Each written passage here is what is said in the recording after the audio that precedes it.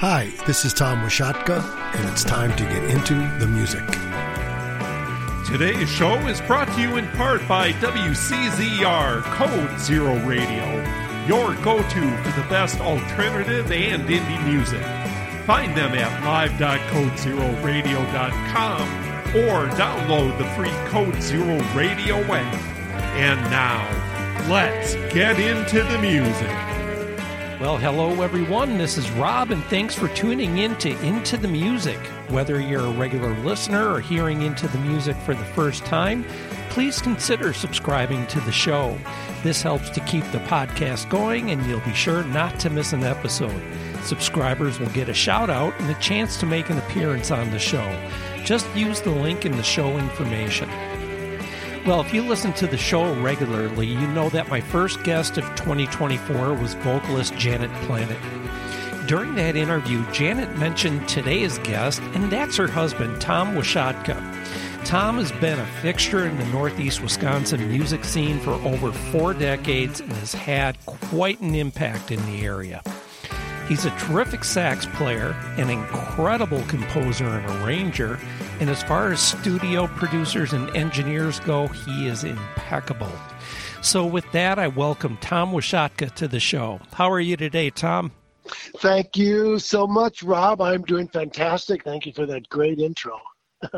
Well, you're welcome. I'm humbled. You're welcome. Well, heck, I'm sitting here scratching my head going, what does this guy not do? So. The lawn. Okay. Mow the lawn. No, I do. Oh, wow. I have to say your resume is quite impressive, though. And you obviously don't build something like that without putting in a lot of time and hard work. When did you first get interested in becoming a musician and really growing out of that? Well, honestly, I kind of differentiate between being interested in music and being a musician. I've been interested in music as far back as I can remember. Growing up in Milwaukee, sitting between my folks, my parents, probably 5 or 6 years old, watching the Lawrence Welk show on a black and white television set, early 60s.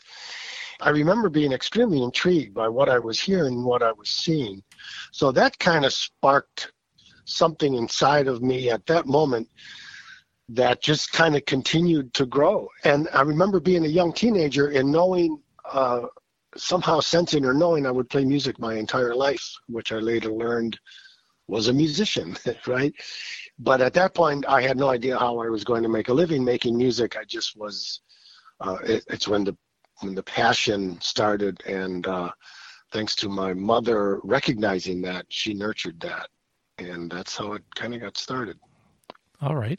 Well, the bio on your website says that after you took up piano at age 9, you picked up the clarinet at age 13, and then you picked up the sax. The progression from clarinet to sax is understandable, given that both of them use the same mouthpiece. But what was it that interested you in playing the clarinet, actually? Well, I can't really remember how I decided that. After taking piano lessons with my mother for 4 years, I wanted to play another instrument. And how I chose clarinet, I really don't remember. Maybe it was the clarinet player on Lawrence Welk. His name was Henry Cuesta. Hopefully I pronounced that correct. And I remember watching the fascination. So that might have been something that had been implanted, and that I thought, well, I'm going to try this. I'm going to try the clarinet. Sure. Well, the same question regarding the sax. What about the instrument grabbed your interest? Well, so I started playing clarinet in 7th grade, and I really struggled with it. I didn't have to worry about the written music part because my mother had me reading music rhythms and pitches and the staff from day one. But I really struggled with the mechanics of the horn. And I sat last chair in concert band and had a devil of a time playing it. Well, then 8th grade, I switched schools in Milwaukee. And the very first day, the band director came up to me and said, I have a lot of clarinet players. Would you be interested in playing saxophone? And I'm like, I don't really know if I knew what that instrument was. I'm sure I had seen it previously, but I didn't know what it was called. So anyway, he pulls the horn off the shelf, the case off the shelf, and opened it up, and I just remember the fragrance of the case and the horn. It was a silver horn, frosted. It was beautiful, purple velvet lining on the inside. And I put the horn together and played it for exactly 20 seconds and immediately fell in love with it. I didn't know anything about it, but I just thought this was the horn for me. And it was a little bit easier. Clarinet is, I'll get a little geeky here, but clarinet is open hole, so I had difficulties covering those holes with my small hands in 8th grade. Where saxophone, it was a little bit more forgiving in that sense that it had actual keys that would cover the holes. So that's what started a lifelong passion with this crazy horn. Sure. Now, at that time, were you drawn to a particular type of sax, like an alto or a tenor? Well, the tenor was the first one that I played, but then when I got to college, I realized that I could play all. The traditional jazz band or conventional jazz band has 4 saxophones, so soprano, alto, tenor, and baritone. I had a fascination with all of them, so I wanted to learn them all. So as soon as I could afford to purchase these instruments, I did. My first horn is the tenor, of course. It's what I can hear the best. I hear in B flat. It's pitched in B flat, and I hear in B flat. But I just like the tessitura, or the range of it. Tenor is most closely, I guess, to the human voice. So I just really resonated with that. But I do play them all. All right. Well, once you got going on sax, who did you look to for influences? Well, that's interesting. In the early years, I didn't really do much listening to specific players other than with the bands that they were playing with. I listened a lot to the radio, of course. I didn't really have many saxophone records at the time, but I do remember, for example, hearing Bobby Keys with the Rolling Stones. Specifically, I think the tune is Brown Sugar. Junior Walker and the All-Stars, of course. Jerry Martini with Sly and the Family Stone. Lenny Pickett, he played with Tower of Power. Listening to bands that had, rock bands that had brass sections like Chicago and BS&T. So just kind of inadvertently, being attracted to certain recordings that had horn players on them. So that's kind of how I got my first influences on these instruments, on that instrument. Sure. Now, was there anyone that you wanted to emulate, or were you more interested in developing your own style as you were coming up and growing in the instrument? Well, it was such a journey. But as I went, as I got older, went to college, I started listening to more and more. I would go down to the library, check out records, and I started to listen to more and more jazz players specifically. And the journey of a jazz player generally starts out with imitation or emulation, and then eventually working towards, finding my own voice, trying to become individual. But to this day, I continue to listen. I listen to all players. I learn something from everyone, whether they be younger players or my colleagues. I'm fascinated with the uniqueness of all the different styles of players that there are. I have a little saying that I say in classical saxophone, and I'm generalizing here. Forgive me, my classical friends, but there is a convention of classical playing. Now it's becoming more and more open as the compositions are utilizing more and more different saxophone techniques. But in the classical world, there's a convention, and everybody there's kind of a similarity between the players. Where in a jazz context, we try to sound like no one else. So that's the uniqueness of this music and of the horn itself. Sure. Now, at what point in your life did jazz capture your attention, and when did you really start to play it steadily? So I started school, and I was going to be a band director. So I was on track to be. I was an education major. I was on track to get my education degree. And then I was down at the local library here where, once again, you could check out records. And I came across a record, and the name of it was Super Sax Plays Bird.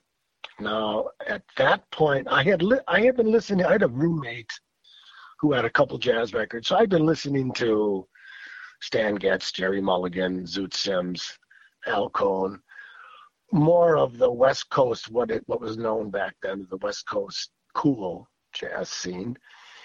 So anyway, I took this record home, Super Sax Plays Bird. I did not know who Super Sax was, and I did not know who Bird was. So I put it on, and the very first track, I was transported to another world, and it was epiphanal. And it was at that exact moment that I decided, I don't know what this is yet, but I want to learn to play this music, whatever it is, whatever it's called. It was jazz music, of course, but then back in those days, of course, I read the liner notes on the album, and they explained who Super Sax was, 5 saxophone players, and I learned who Bird was, and he was a saxophone player named Charlie Parker. Bird was his nickname. So through reading those liner notes, I learned a lot about, just on that one album, the history of the music, especially through the tradition of the jazz saxophone. So then my appetite was insatiable. I checked out every jazz album in the library. I read every jazz history book. I realized that I had to go back to the very beginning and research the source of this music and the source of this tradition. And I learned so many players. I did a huge amount of listening to all different kinds of players, all different styles, from the early 20th century through, at that time, this was 1976, so all the players from the avant-garde, what they call the avant-garde or third stream players up to that point. So I really pretty much kind of came up through the tradition, but that was the album single most that changed my direction. Oh, and by the way, then that was my sophomore year in school, and I immediately changed majors, pretty much dropped all my academics, and just kept I had 2 performance classes, jazz band and concert band, and my private lessons, much to the dismay of my advisor, who, of course, wanted me to be a teacher. And then I just hit the woodshed. I just practiced all the time, all day long. And then after 2 years of that, I took a little break from school, and then just really started playing, started performing, and then really practiced. Spent as much time on the horn as I could. Yeah. Now, you, like Janet, both of you have a strong affinity for jazz, and you play a lot of it, but you're really not solely a jazz musician. Is that correct? Actually, I've played in a lot of different bands. I can quickly, give you.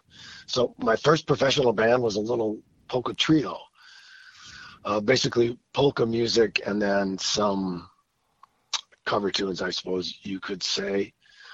But I've played in society bands, which are basically bands hired for weddings and social events.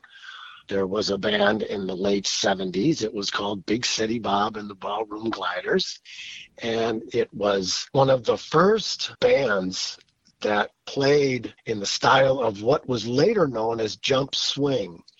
And that was kind of a takeoff on Louis Jordan, some of the vibes of the big bands of the 40s and 50s, 30s, 40s, and 50s. This was before Joe Jackson. This was before Brian Setzer. This was before jump swing became jump swing. Big City Bop and the Ballroom Gliders. Great band.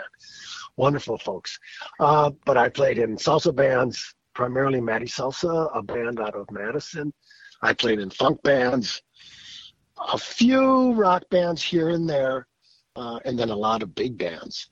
So I've played in many, many different bands over the decades, but I just have an affinity and just gravitated towards this music that we call jazz. And then now I primarily play jazz music. But I'll take studio gigs, I'll take session gigs, and on occasion I will take non-jazz music. Sure.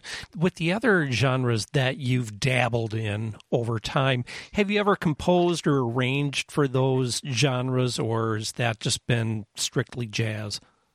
Absolutely, I have. From the very beginning, I remember bringing a couple tunes to Big City Bob Band, and they played them, and it was really fun. And I remember the sound guy also played, the sound engineer also played trombone. I would arrange parts for the different tunes that we were doing between trombone and tenor, and then as well as bringing my own. So from the very beginning, I've always kind of dabbled in writing little things, even when I was still in school and still in high school and living at home.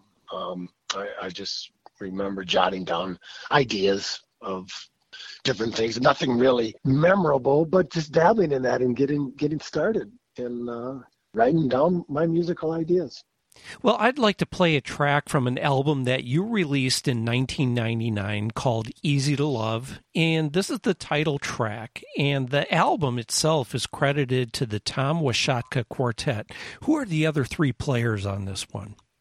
On this track, the piano player is Matt Bookman, a dear friend of mine, who now chairs the jazz department at the University at Stevens Point, who I've known since he was in high school. The bassist is Charles Ledvina, very, very fine bass player. I believe he's living in Milwaukee now. He's still around. He's still gigging. He's still out and about. And Ryan Korb is the drummer. Ryan I've known for 30 years. Matt I've known for 40 years maybe. So a long, long time. So, yeah, those were the three players on that. So it's a Cole Porter tune. And it's my arrangement. And I took some liberties.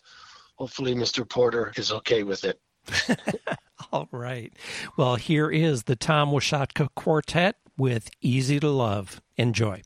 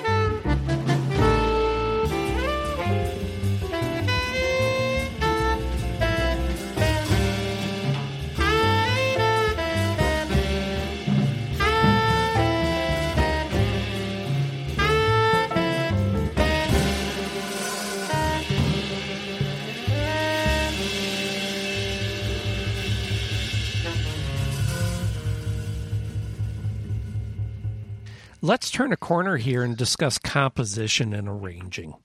Did you learn to compose from anybody in particular? Actually, everybody. Everybody in general, no one in specific. I didn't go to school for a formal school, classes in composition or arranging for that matter. Just based on my experience, a lot of listening, sitting there, if I would able to get a hold of the music score, listening and watching the music as it went by, and then a lot of transcribing and a lot of trial and error. That's interesting because the great songwriter Johnny Mandel, he had a saying that you get a hold of a score and you're able to listen to the recording, you learn to see with your ears and hear with your eyes. And when I heard that, it was fascinating because that's really what it comes down to. I thought that was an amazing little saying that he learned in writing. And then I would ask a lot of questions of arrangers and composers that I knew. And once again, just do a ton of listening and reading scores if I could. We'll be right back after this short break. Is real music dying? What even is real music, and who are we to judge that? Well, my father is a lifelong musician, and together we've been making music for over a decade.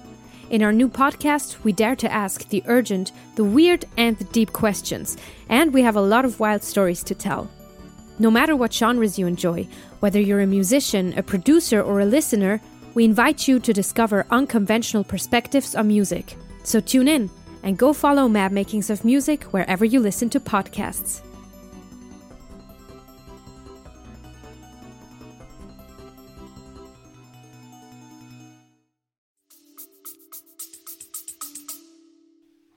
Now, do you recall what your first composition was? I remember in high school, I played in a saxophone quartet, soprano, alto, tenor, and bari. And I remember I did take a composition. It wasn't really a composition course per se, but it was just more of a class to kind of, it was more out of curiosity. So what does this entail? And I remember writing this little piece for saxophone quartet. It was probably all of about 30 seconds, 24 bars or 30 bars or whatever it was. And writing it down and then putting it in front of the players and hearing it back. And the process was just so fascinating to me. And when I would hear it back, it was so satisfying. And I didn't know if it was good or bad. I just thought just doing it, just the act of doing it was just so encouraging. It was very exciting for me to do that.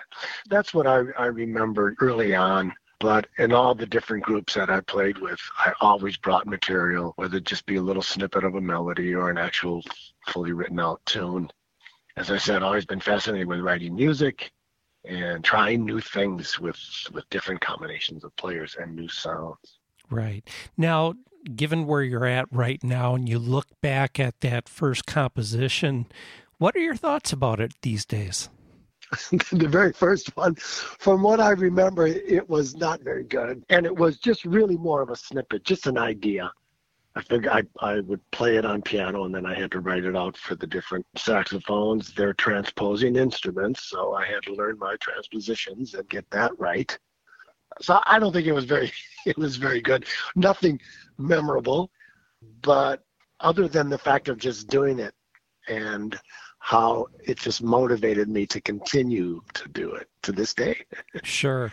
Well, you mentioned before that the composition and the arranging went hand in hand, that you basically self-taught with arranging as well. What were some of your earliest arrangements and who were they for? So I remember doing some things. I played in a quartet in the early 80s called Fire and Ice, and I remember bringing some things to that band, and then we would work it out. But I remember doing some early orchestrational things. One was actually performed. It wasn't very good. It wasn't the best experience for me because of my inexperience in writing out the part, the different parts and handing them to players, and then the players not really understanding what was on the paper because it wasn't written in the best way. I was still learning the process, how to write stuff down, how to write music down in a way that it would be played back in the way that I had hoped it would be, and in the way that I was hearing it. So those were the early years. Like I said, it was a lot of trial and error. And then later I started doing some big band things. And then fast forward, doing the Dylan big band project with Janet. That was a pivotal point for me. I learned a huge amount, and then to have it realized and to be involved in the recording process and talking to the musicians about these particular types of arrangements that I did of Dylan music. But that was a kind of a turning point for me as an arranger at that time. Yeah. Well, I've heard several of your arrangements, and they've covered a number of styles. There are more classic jazz arrangements that hint at the stuff being played in the 50s and 60s by, guys like Cannonball Adderley. And then, there's more modern arrangements like what you did. You just mentioned Janet's Bob Dylan covers. And your arrangement on It Takes a Lot to Laugh, It Takes a Train to Cry really has that 80s Pat Metheny vibe. You've even hit on some of the avant-garde type thing in those instrumental passages on Janet's Oh Emmanuel. I mean, is it challenging for you to go in these various directions? It all depends, but yeah, in some cases it is challenging, but I love that challenge in all the different genres that I write for. When I started writing more in conjunction, I started working for a music library as a writer, and I would get assignments from my boss on, I want this particular style or this particular genre. One album or CD that we did was world music. And I really didn't have that much experience. And so I would go down to the library and check out all these different albums from all over the world, and then just listen and imitate what I was hearing and try to capture the vibe of the music.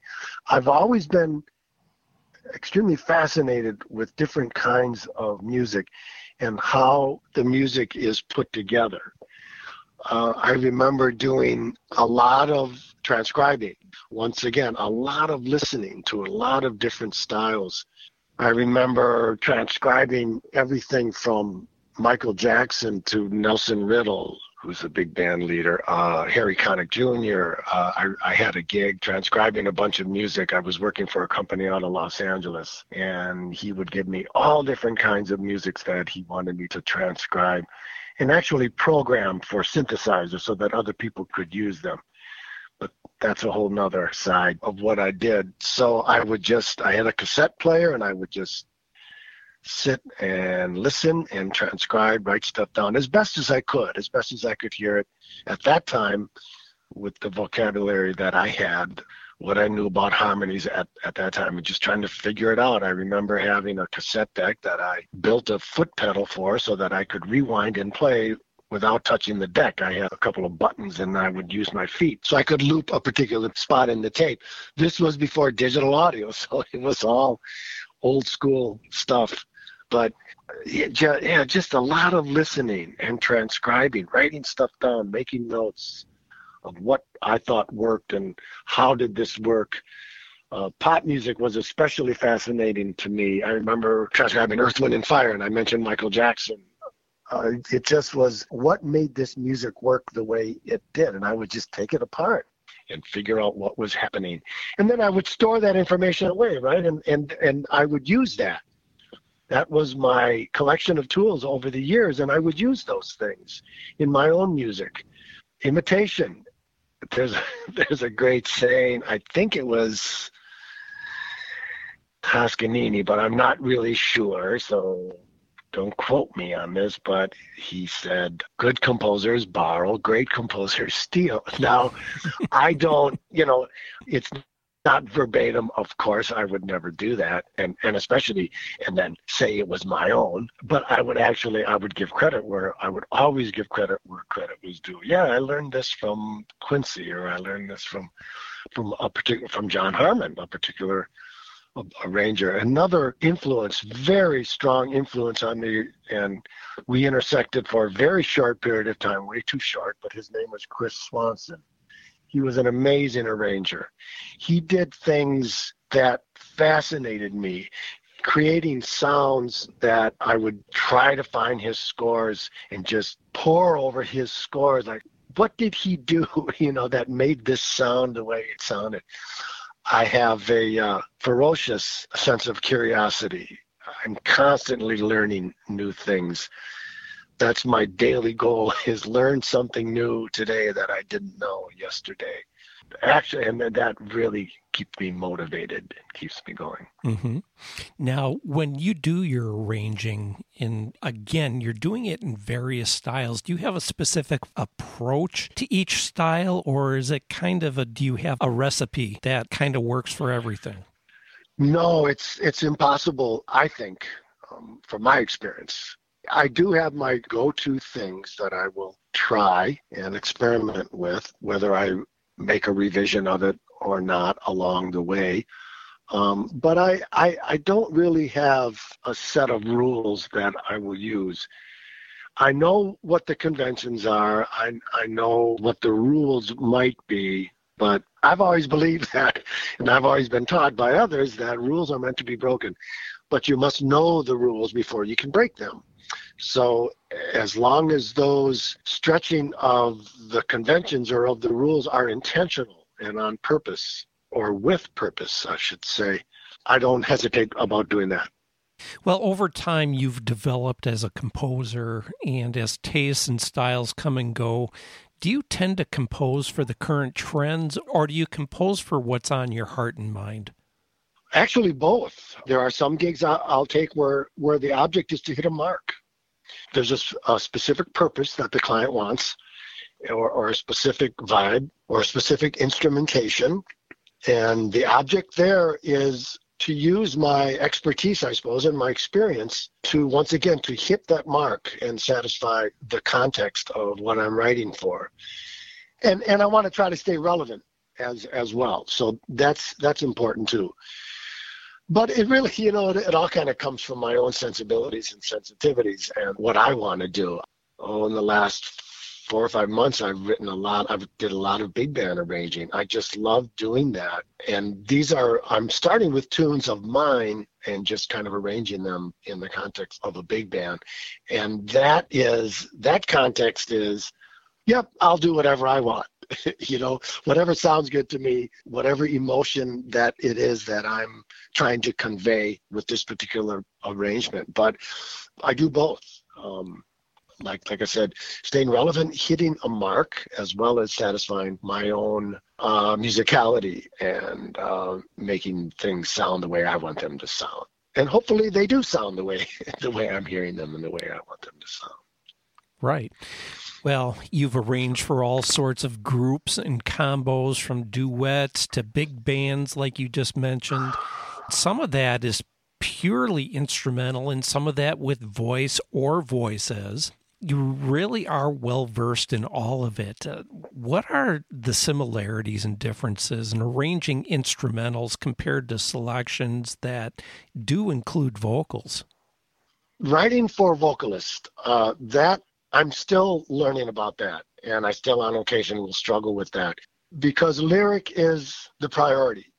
As I say, lyric is king, and everything has to serve the lyric, everything. And you have to provide space for that within the arrangement. I have done my share, I should say, have made my share of mistakes in arranging for vocalists. I've done a lot of listening when it comes to that as well. How does the arranger, Nelson Riddle was really Billy May. These are incredible arrangements. Nelson Riddle did a lot of arranging for Frank Sinatra. Sammy Nestico, another incredible arranger. But also my own experience working with Janet. She really helped me to focus on the lyrics. She helped me to recognize the importance of that and where the lyric is placed. what is the range of, what is the style? What is the range of the particular vocalist? And so arranging for a vocalist that's a whole separate discipline, and not everybody can do it. Like I said, I'm still learning. I still make my share of mistakes. Sometimes it works, and sometimes it doesn't. I think I'm getting a little better at it, but once again, it all depends on the context as well. Been writing for instruments, specifically in a big band context, I'm very comfortable and very familiar with the different instruments and how they're played and what are the different sounds I can get. I also never hesitate to if I'm writing an arrangement and we play it, I never hesitate to ask musicians for their advice. Could this have been written better? Could this have been written differently? And that also applies when I'm working with Janet and other vocalists. I like to have a conversation at length and very early on, so that I get an idea of exactly what the vocalist is hearing, what their expectations are, what their key is, what their sweet spots are. Writing for a big band, I never hesitate to ask them what they think. Could this have been written better? What might be a better way to do this? I have my books that I use, my arranging books. I never hesitate to crack open a manual or an instruction book or a method book or anything like that. To perhaps find an answer to a particular situation, or just to get inspiration and insights. Continue to educate myself always. Yeah, and that is so important, because not only in arranging, not only in composition, but pretty much in all aspects of life. Absolutely. And another person I need to mention is Maury Laws. He's passed now, but he was a dear friend. I learned so much from him, studying his scores, playing his arrangements, sitting with him, asking questions. And Maury had this ability I would look at his scores, and when you look at them, they were seemingly so simple, but very much not simple, very much the opposite of that. But just gorgeous sounding was the music, and how perhaps simplistic the scores look when that was indeed not the case. Just real quick background. Maury Laws lived in Appleton his later years. He did a lot of writing for Janet, but he wrote all the music for Frosty the Snowman and Rudolph the Red-Nosed Reindeer when he was living out in I think it was California is where he did a lot of that. So, right. But he ended up settling here in Appleton, and I spent a lot of time with him as well. So, wow, yeah. What a guy to spend some time with. Sorry, I learned a lot. Also, Fred Sturm was another huge influence on me as well. Going back, my goodness, Fred I had known, he's passed now, sadly. He student taught me when I was a junior in high school in Appleton. So that's when I first met Fred. And we had a long, very, very long relationship playing in bands. I taught at Lawrence for 9 or 10 years, 2002 through 2010, 2011. He chaired the jazz department at Lawrence University at that time, so I was teaching there. And once again, studying his scores, playing his music, asking a lot of questions, and just in the trenches, doing it with him. It's just fantastic. Yeah.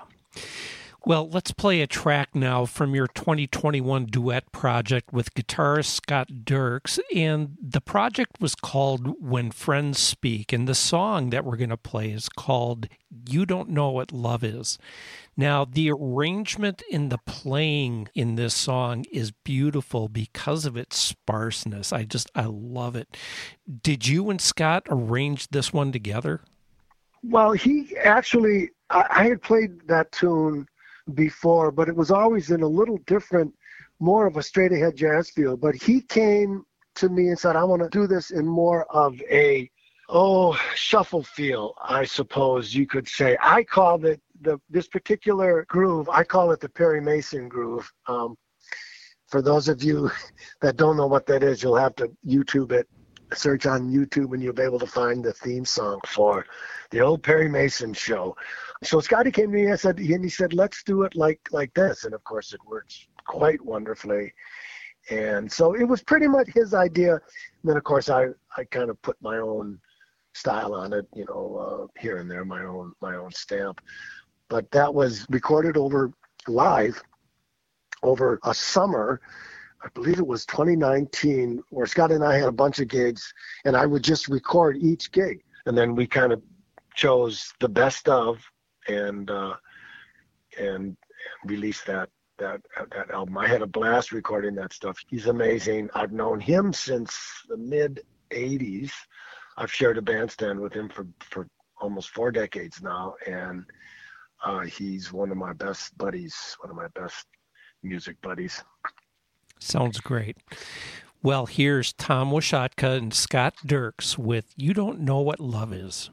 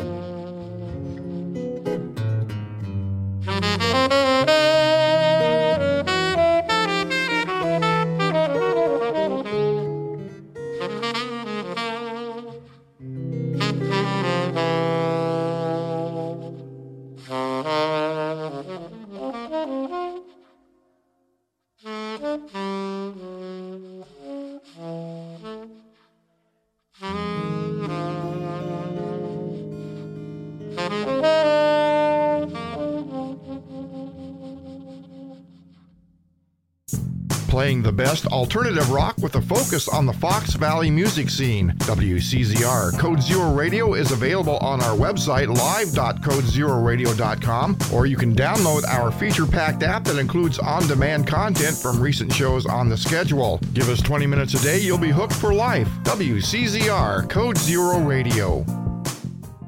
Well, moving on, you own and operate Steel Moon Recording, which you opened in 1981, and your own label, Stellar Sound Productions, which is tied to the studio, and you produce, you engineer, and you market a large number of recording projects through the studio and the label. This is all on top of playing shows and on recordings, arranging and providing charts and composing. What drives your passion to do all these things? I never look at it that way. It's just everything that I do. I'm very, very lucky, very blessed to be able to do this and, make a living making music.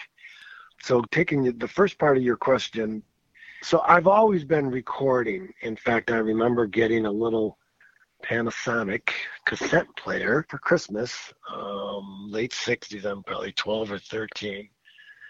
And I used to record all the time. And then I later got a little 3-inch reel-to-reel of Sony machine. I've always been fascinated by the technology and being able to record and play back. So that's been something I've started years ago. That's been an interest of mine, and technology, of course. But I've always had studios in the house, as long as I can remember. My first studio I opened up in the house I lived here in Oshkosh in the mid-'80s, and continued to record. So everywhere that I lived, I always had a recording equipment, and I was always recording. So what drives my passion is my curiosity. Music is endless. The discovery doesn't stop. Like I said earlier, I try to learn something new every day. I'm fascinated by the tech, and I just so look forward to, what I'll discover tomorrow. So I kind of have a built-in motivation. I don't think about it. I don't need to do anything. I'm excited to get up in the morning and head to the studio and continue my work. But also the diversity of what I do also helps to drive that, because I can work a little bit on this and work a little bit on something else. I play every day. I play my saxophone every day. I have a concert coming up next week, so I'm working on a program of big band music. I got a gig with Janet this Saturday, so I'm prepping that music as well. But I love the diversity of what I do. I love everything, all the different things that I do. The recording part of it, in front of, on both sides of the microphone. But I don't have any problem getting up in the morning and going to work. Sure. Or I shouldn't call it work, because I love doing it, so continuing on with it, I suppose. Right. Well, when you initially got into music as a career, did you ever dream that you'd be wearing all these different hats down the road? Not really, because I really didn't know. I didn't know what I didn't know. So I just kind of went for it. And it kind of goes back to when I was young and realized I was going to play music for the rest of my life, and really had no idea how. And in fact, I'm still trying to figure that out.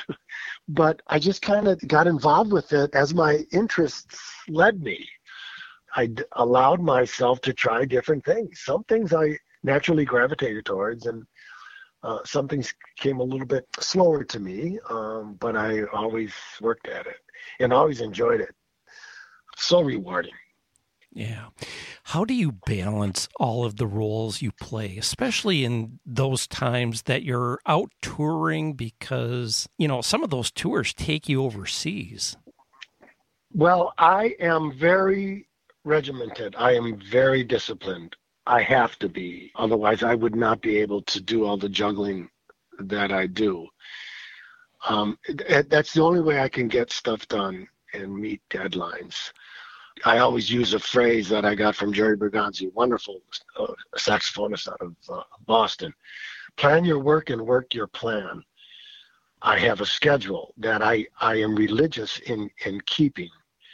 I'm very protective of the time that I spend on my music. And if I didn't do that, I wouldn't be able to do all the things that I do. I keep a schedule. I know what my deadlines are. I always write things down, what has to be done by when, what I'm working on. I very, very seldom something will slip through the cracks. Very, very seldom. So I am very disciplined in my scheduling and the work that I do. Sure. Now, what were the factors that led to you opening Steel Moon and Stellar? Well, that was actually, so Steel Moon was just another studio that I had. And I was in downtown Oshkosh. My studio was above the coffee shop down on the corner. And it was just named Steel Moon. It was just kind of named after, it was above the blue moon. And if you look out the window, there's the sundial there. It's still there, the big spike in the sky. So I always tried to name studios based on the location or some other thing, some other obvious, whether it was the building I was in. For example, the studio that I had in the mid-'80s, there was a large blue spruce on the front, right outside the front door. So, well, that was Blue Spruce Studios, And that was actually, Steel Moon was actually Janet's idea. Stellar was both of an idea that was formed in 95. We were kind of frustrated with chasing the record deal, and it's kind of daunting. And we think in those days, so the internet was just kind of starting to happen, and we always had recording equipment. I was always recording, so we kind of thought, why don't we do this ourselves? Let's start our own record label. And it was more of a label to facilitate our music. We do have a couple other artists on the label. We don't necessarily function like a typical label does, because it was mostly formed as a vehicle for our music, my music, her music, and our music. So we just thought, let's just do it, and let's just start our own record label. Now it's become very, very commonplace. The business, and this is a whole nother discussion, but the business in the last 30 years has changed even more than it changed in the previous 30 years. So the independence of the artist has grown, as well as independent musicians are still subject to the industry and the certain hoops that you have to jump through. So it's a double-edged sword. But anyway, Stellar was formed just as a way to facilitate our own music. Sure. Now, as is evidenced by the music on this show, your engineering and production are impeccable. I mean, I really enjoy it. Your stuff is very easy to listen to. What do you find is the most challenging part of capturing the best quality recording? Well, other than staying on top of the tech and updating my tools and knowing how all of this stuff works, to me, the most challenging is to get the best performance out of the artist that I'm recording. I'm going to generalize here, but a great performance will survive a poor recording. It doesn't work quite so well the other way around. So if I know that I have provided an atmosphere to get the best performance out of the artist, that's the most satisfying, yet the most challenging. So just getting the best performance, capturing that one moment, that one musical moment. And the most enjoyable is when the artist knows it was their best performance because I was able to capture that one moment. So that's kind of the yin and the yang of it. Sure. Yeah. Well, let's play a song now called Firewater from the 2021 album Nascent that you did with Noah and Zach Harmon, who are the sons of one of yours and Janet's longtime collaborators, John Harmon. Of course, this was recorded at Steel Moon and released on the Stellar label. This has a seriously cool vibe to it. The song was written by Buster Williams, a bass player. And we just kind of took it and did our thing with it. I love what both those guys played on it, though. And then I play a wind synthesizer. So it's just a wind controller, right? Kind of like a electronic wind instrument. But it's one of my favorites of the recording. Excellent. Well, here's Tom WASHATKA with Noah Harmon and Zach Harmon on Firewater.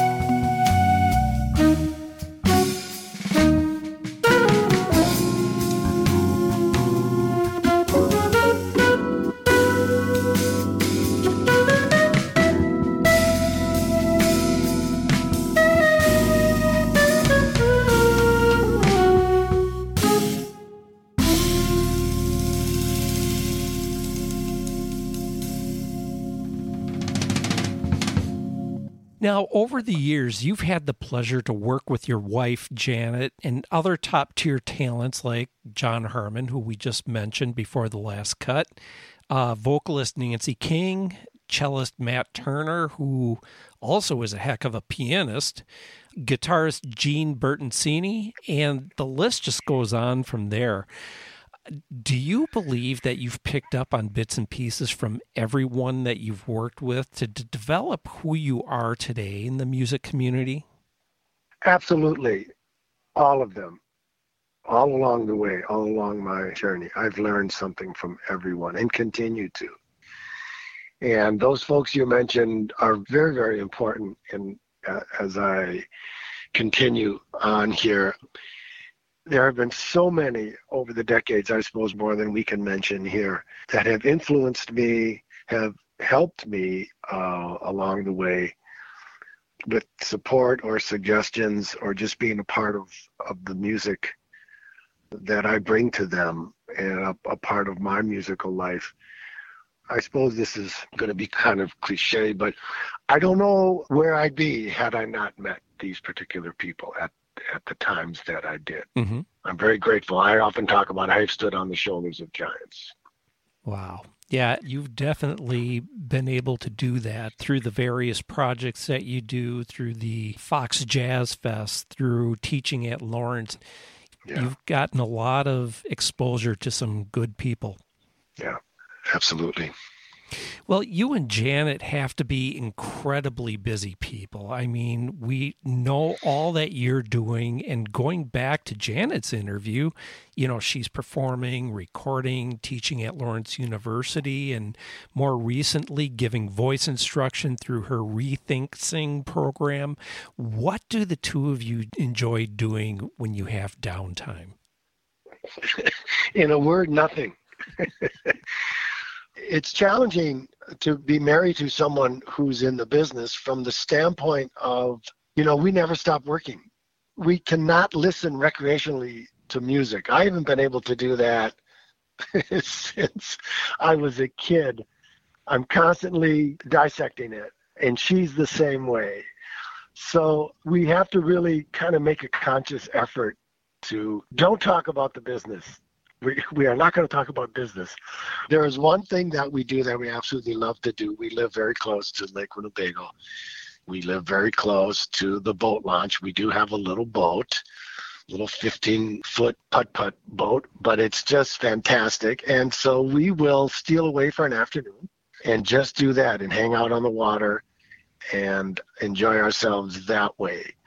I say we will take vacations, but it's interesting because it's always in conjunction with a performance or with a gig or with a jazz camp or educational context. I can't remember the last time, if ever, we've taken a vacation and left our computers at home and didn't deal with the biz. Sure. So we try to find time just to hang out and not deal with matters at hand and just kind of get away. for a little bit. Right. Well, one more venture that you have is called royalty-free music, and that's spelled M-U-Z-I-C. And it's music that you compose, arrange, record, produce, engineer, and make available for anyone to purchase and use however they wish for almost any kind of project you can think of.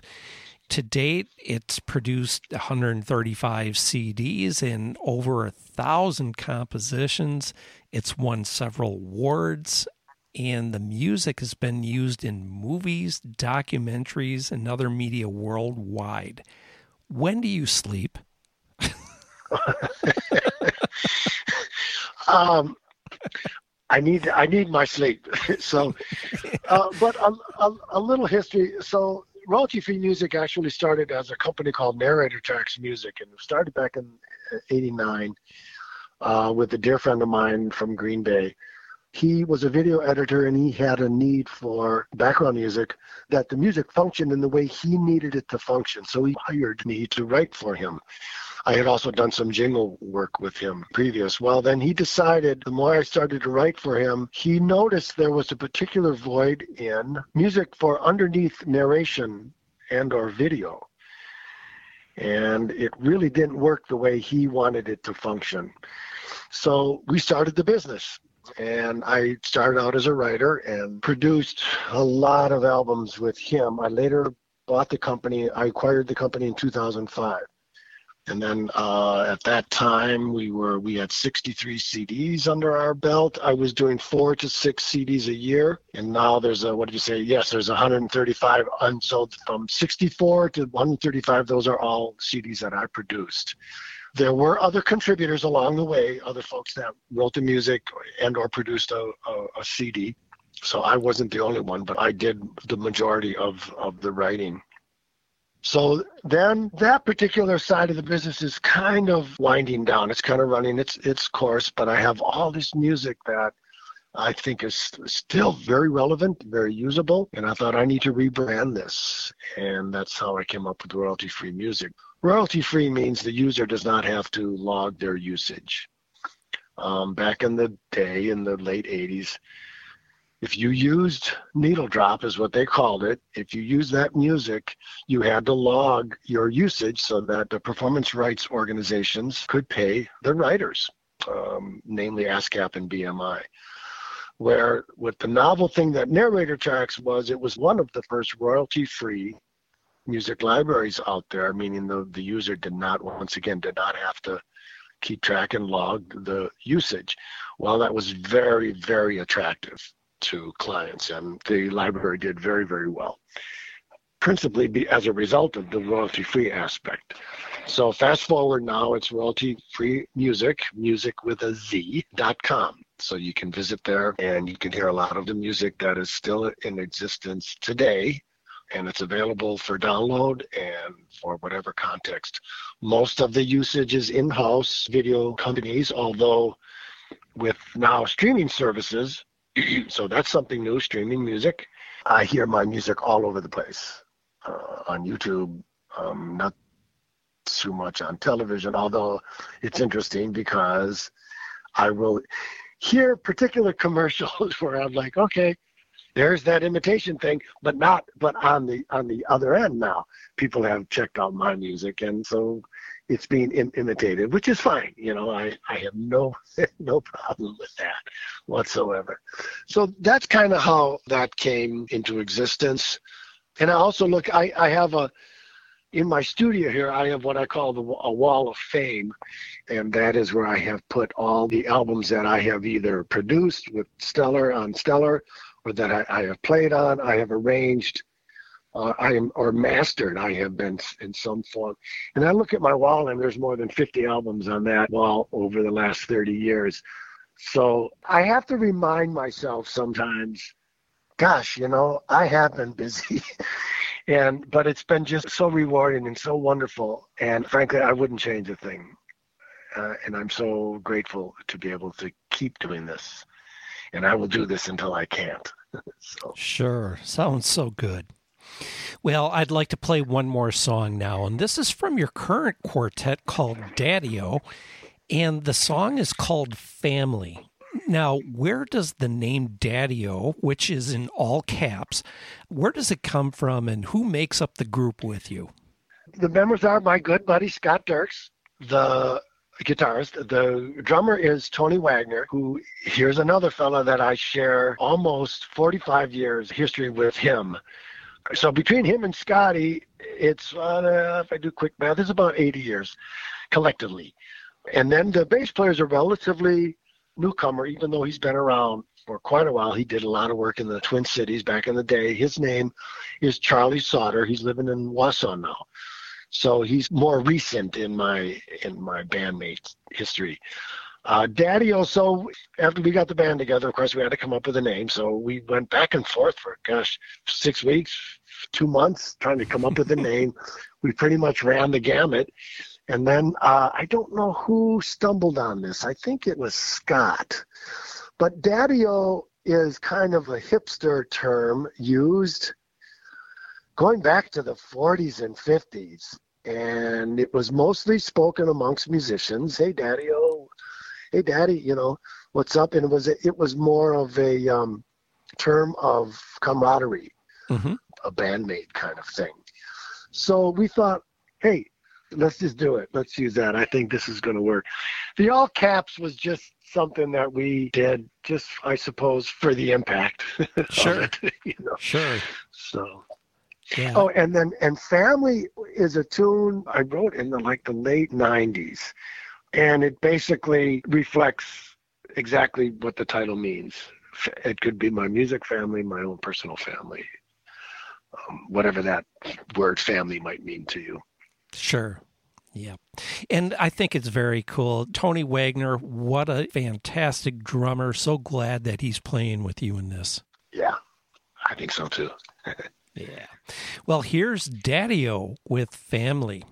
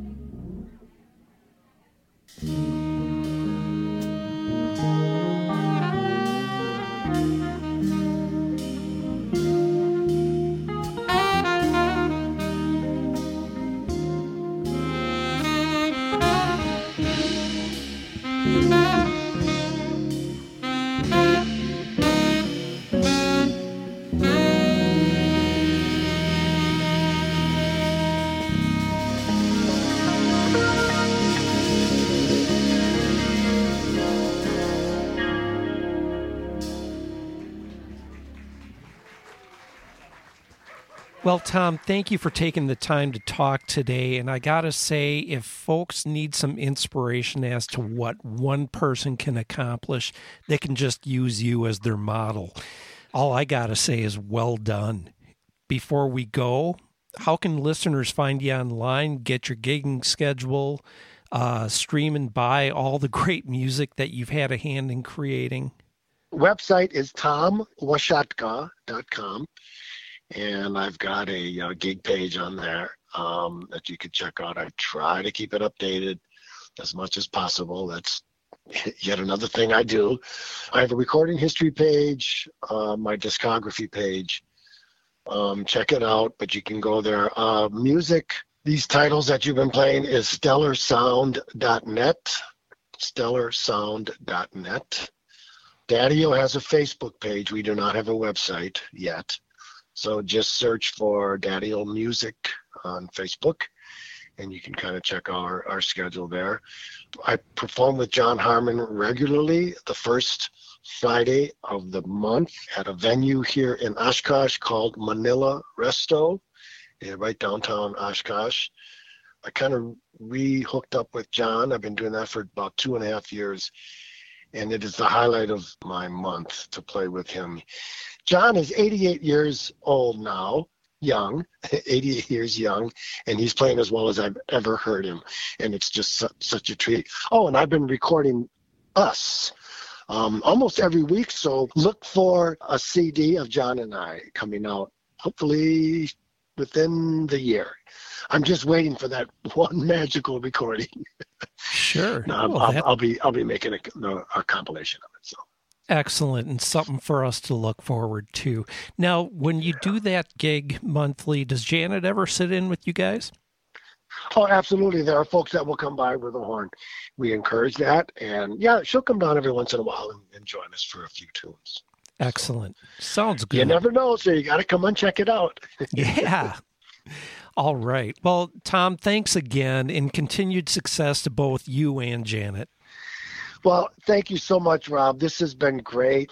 Thank you for the opportunity to kind of tell my story a little bit.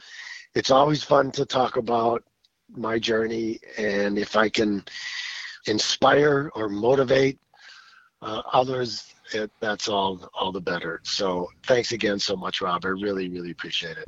Oh, you bet. You bet, Tom. Thank you. Well, my guest today has been saxophonist, composer, arranger, producer, engineer, and who knows what else, Tom WASHATKA. If anything, I encourage you to go to stellarsound.net and check out all the great recordings he's been involved in. That would be an excellent place to start. Join me next time when bassist, guitarist, and creator Matty Day will be my guest. He just put out one of the most interesting and eclectic albums I've ever heard called Metadata, and we're going to be discussing it right here. Thanks for listening, and please share Into the Music with your friends and on your socials. We really appreciate it when you give the show that signal boost. So long for now, and we'll see you next time we get into the music. Thank you for joining us on this episode of Into the Music. Find us on Facebook, Instagram, YouTube, and Odyssey.com. Drop us a line on our socials or email us at intothemusic@newprojectx.com. To support Into the Music, go to buymeacoffee.com/intothemusic. Your support keeps the show going and is always greatly appreciated. This show is copyright 2024 Project X Productions. Join us next time we get into the music. God bless and take care, everybody.